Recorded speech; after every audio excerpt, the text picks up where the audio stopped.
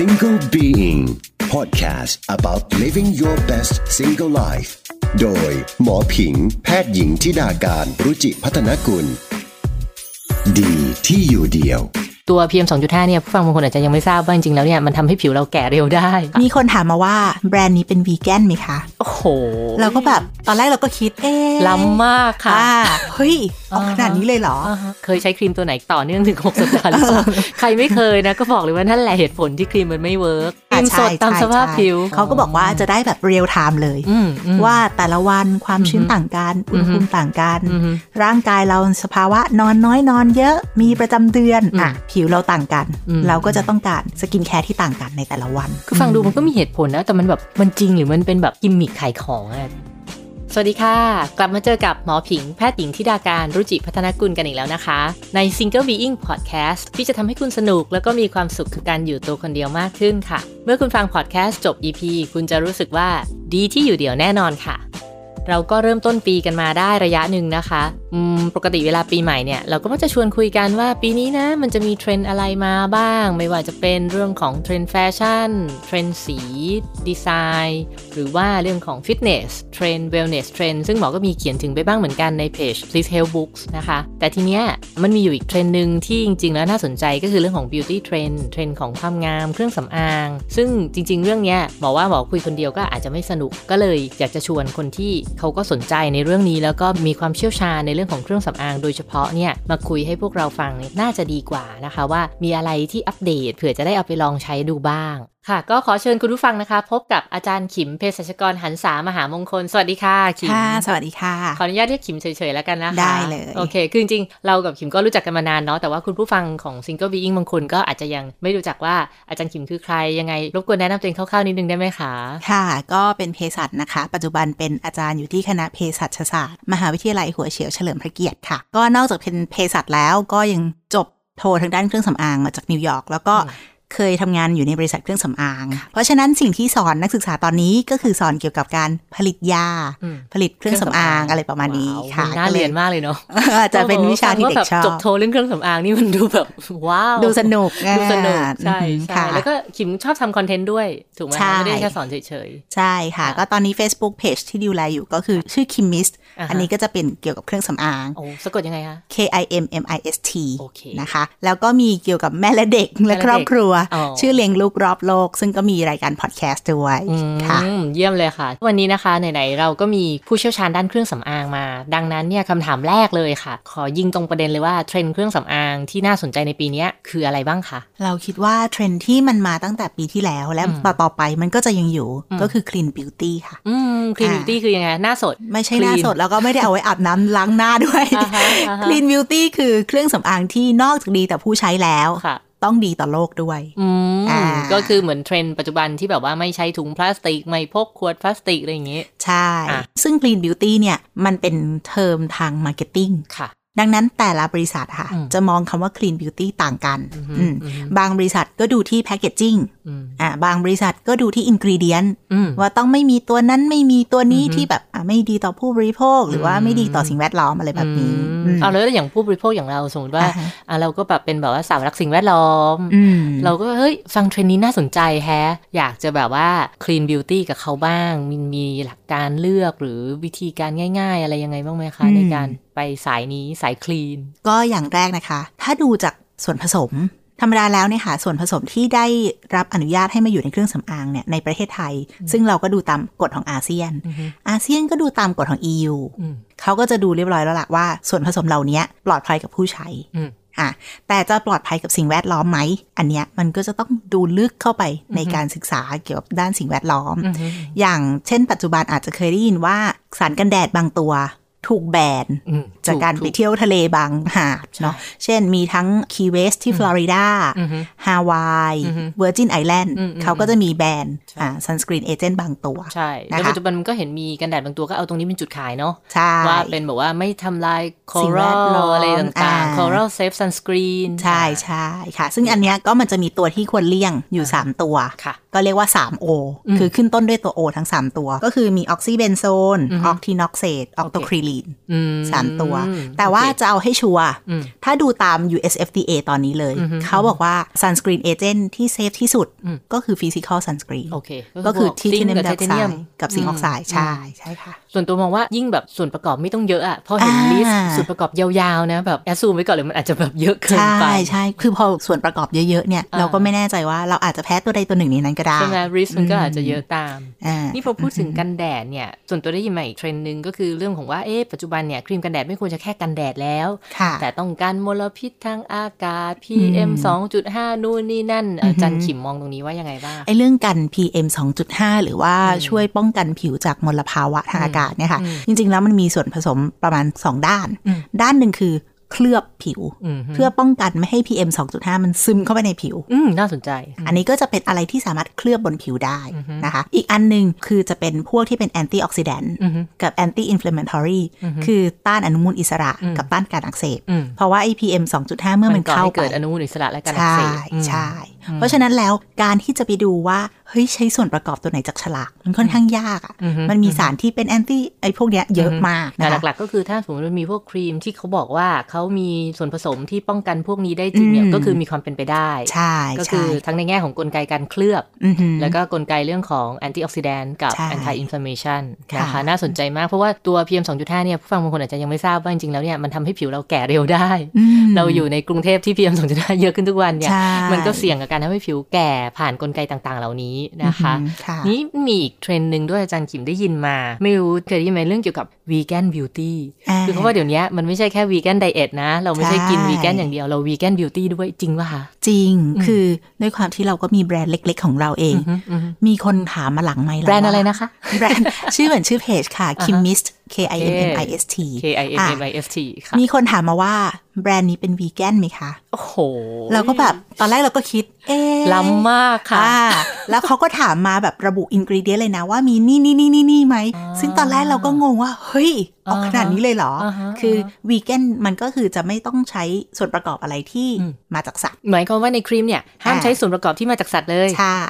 อะไรบ้างที่อยู่ในครีมแล้วเป็นส่วนประกอบที่มาจากสัตว์ถ้านึกถึงก็ลาโนลินกำลังจะตอบแต่ว่ากำลังจะยกมือตอบอาจารย์คะหนูขอตอบคำถามลาโนลินค่ะแล้วตอบได้คำตอบเดียวนะลาโนลินมันมาจากไขสัตว์แต่จริงๆถามว่ามันทำร้ายสัตว์ไหมเราก็ไม่แน่ใจนะคือมันมาจากขนอาจจะแบบมีการทำทารุณกรรมสัตว์ระหว่างเลี้ยงหรือเปล่าเขาก็อาจจะแค่อย่างนั้นแต่ว่ามีคนถามไปถึงแซนแทนกัมโอ้ทำไมคือแซนแทนกัมมันได้จากการหมักแล้วมันมีเชื้อมาเกี่ยวข้องเขาก็มองว่าเชื้อนะมันเป็นสัตว์หมายถึงว่าในการเฟอร์เมนต์เนี่ยแล้วก็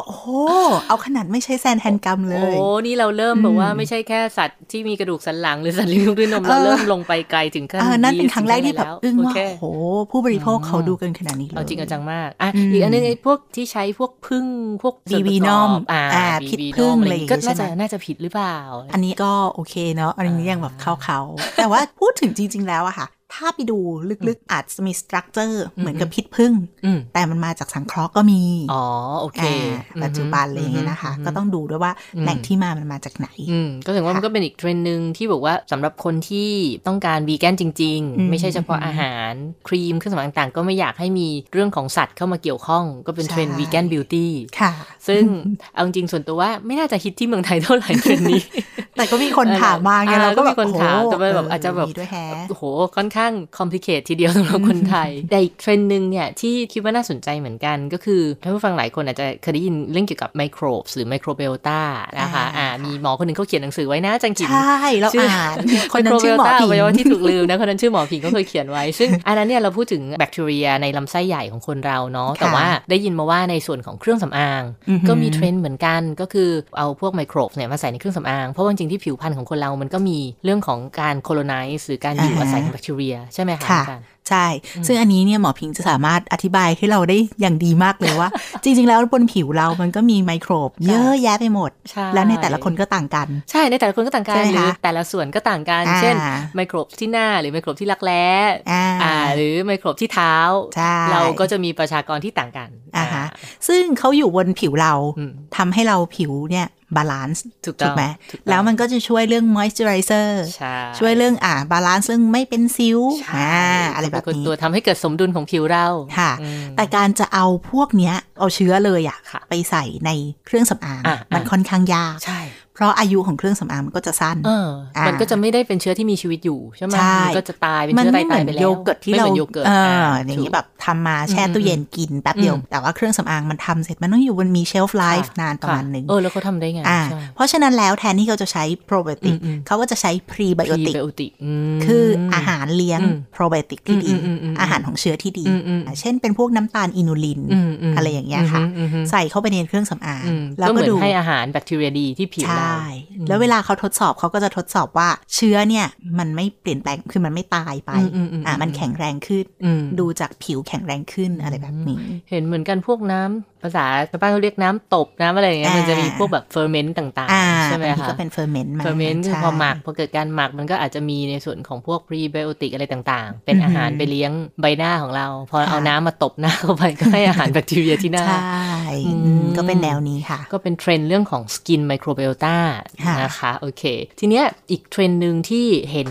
หลายแบรนด์เริ่มทำกันมีทั้งแบรนด์ญี่ปุ่นแบรนด์ยุโรปก็คือเรื่องของ custom dose ค่ะเป็นไงบ้างอันนี้เนี่ยมันแล้วแต่แบรนด์ว่าเขาทำยังไง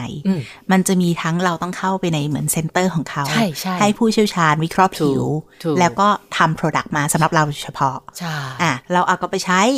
เดือน2 เดือน3 เดือนแล้วก็นัดมาพบอีก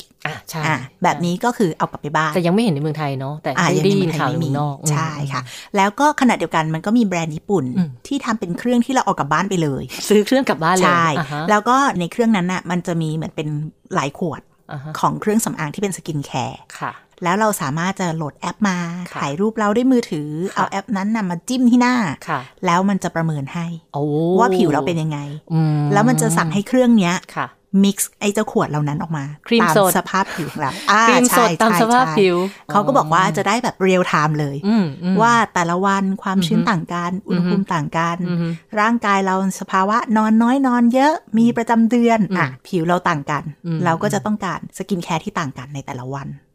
คือฟังดูมันก็มีเหตุผลนะแต่มันแบบมันจริงหรือมันเป็นแบบกิมมิคขายของอาจารย์เรามองว่ามันก็ทั้ง2 อย่างคือมันก็เป็นกิมมิคที่น่าลองใช่ป่ะถ้ามีเราก็รู้สึกว่าอยากลองน่าเล่น อย่างเงี้ยใช่ไหมคะแต่ขณะเดียวกันเราว่ามันก็มีข้อดีคืออย่างอันที่แบบต้องไปที่เซ็นเตอร์ให้เขาวิเคราะห์ให้กลับมาใช้มันมีการเดินกลับไปคือเราเหมือนมีคอมมิตเมนต์ว่าเราต้องใช้อีกกระปุกเนี้ยให้ครบ3 เดือนนะแล้วเรากลับไปให้เขาวิเคราะห์มันเหมือนการไปหาหมอผิวหนังแล้วหมอช่วยดูแลเราอย่างต่อเนื่องเพราะว่าถ้าเราซื้อครีมใช้เองไม่มีใครวิเคราะห์ให้เราก็จะเดาว่าเราน่าจะใช้อะไรเสร็จแล้วถ้าเราใจร้อนเราก็อาจจะใช้แค่3 วัน4 วัน5 วัน6 วันเอาเฮ้ยยังไม่เห็นผลเราก็อาจจะเปลี่ยนไปใช้อย่างอื่นใช่เพราะปัจจุบันนี้เขาใช้ครีมซองเขาใช้ซองใช้นิดเดียวเองใช่เปลี่ยนไปเรื่อยๆทุกยี่ห้อแต่จริงๆแล้วว่าพวก active ingredient กว่ามันจะเห็นผลมันใช้เวลาโอเคใช่ไหมคะต้องให้เวลากับมันอย่างน้อยสัก6 สัปดาห์8 สัปดาห์คุณผู้ฟังเคยใช้ครีมตัวไหนต่อเนื่องถึง6 สัปดาห์หรือเปล่าใครไม่เคยนะก็บอกเลยว่านั่นแหละเหตุผลที่ครีมมันไม่เวิร์กใช่แต่พออย่างเงี้ยเฮ้ยเขาให้ลงมาเขาทำพิเศษสำหรับเรารู้สึกมีคอมมิตเมนต์เราก็อาจจะได้ใช้ต่อเนื่องพอใช้ต่อเนื่องก็อาจจะเป็นเหตุผลที่ทำให้เราเห็นผลมากกว่าน่าสนใจมากเลยค่ะก็วันนี้มีหลายๆเทรนด์ที่อาจารย์คิมสรุปให้เราฟังน่าสนใจมากๆไม่ว่าจะเป็นเรื่องของ clean beauty vegan beauty skin microbes หรือว่า custom dose แต่ว่าถ้าเกิดว่าใครเนี่ยมีข้อสงสัยอยากรู้อะไรเพิ่มเติมเพราะว่าเรื่องเหล่านี้บางทีมันก็มีเชิงลึกอีกก็สามารถที่จะไปถามอาจารย์คิมได้ทางช่องทางไหนบ้างนะคะอาจารย์ค่ะก็เข้าไปที่ inbox ของเพจ Kimist KIMMIST ได้เลยค่ะสำหรับเรื่องของเครื่องสำอางได้ค่ะสำหรับวันนี้นะคะเราก็ต้องขอบคุณอาจารย์คิมหันษามหามงคลมากๆเลยนะคะสวัสดีค่ะขอบคุณค่ะสวัสดีค่ะ ค่ะวันนี้นะคะก็เต็มอิ่มกันไปเลยกับเรื่องความงามเรื่องบิวตี้นะคะแน่นอนค่ะว่าศุกร์หน้าสัปดาห์หน้าเราก็จะมีเรื่องอื่นๆที่เต็มอิ่มจัดเต็มเหมือนเดิมนะคะแล้วพบกันได้ใหม่ค่ะใน Single Being สามารถรับฟังได้นะคะทาง SoundCloud Spotify YouTube หรือว่าแพลตฟอร์มอื่นๆของการฟังพอดแคสต์นะคะแต่ว่าฟังจบแล้วก็อย่าลืมนะคะกดไลค์กดแชร์ด้วยขอบคุณมากๆเลยนะคะสำหรับการติดตามในวันนี้ไปก่อนค่ะสวัสดีค่ะ Single Being Podcast about living your best single life โดยหมอผิงแพทย์หญิงธิดาการรุจิพัฒนกุลดีที่อยู่เดียว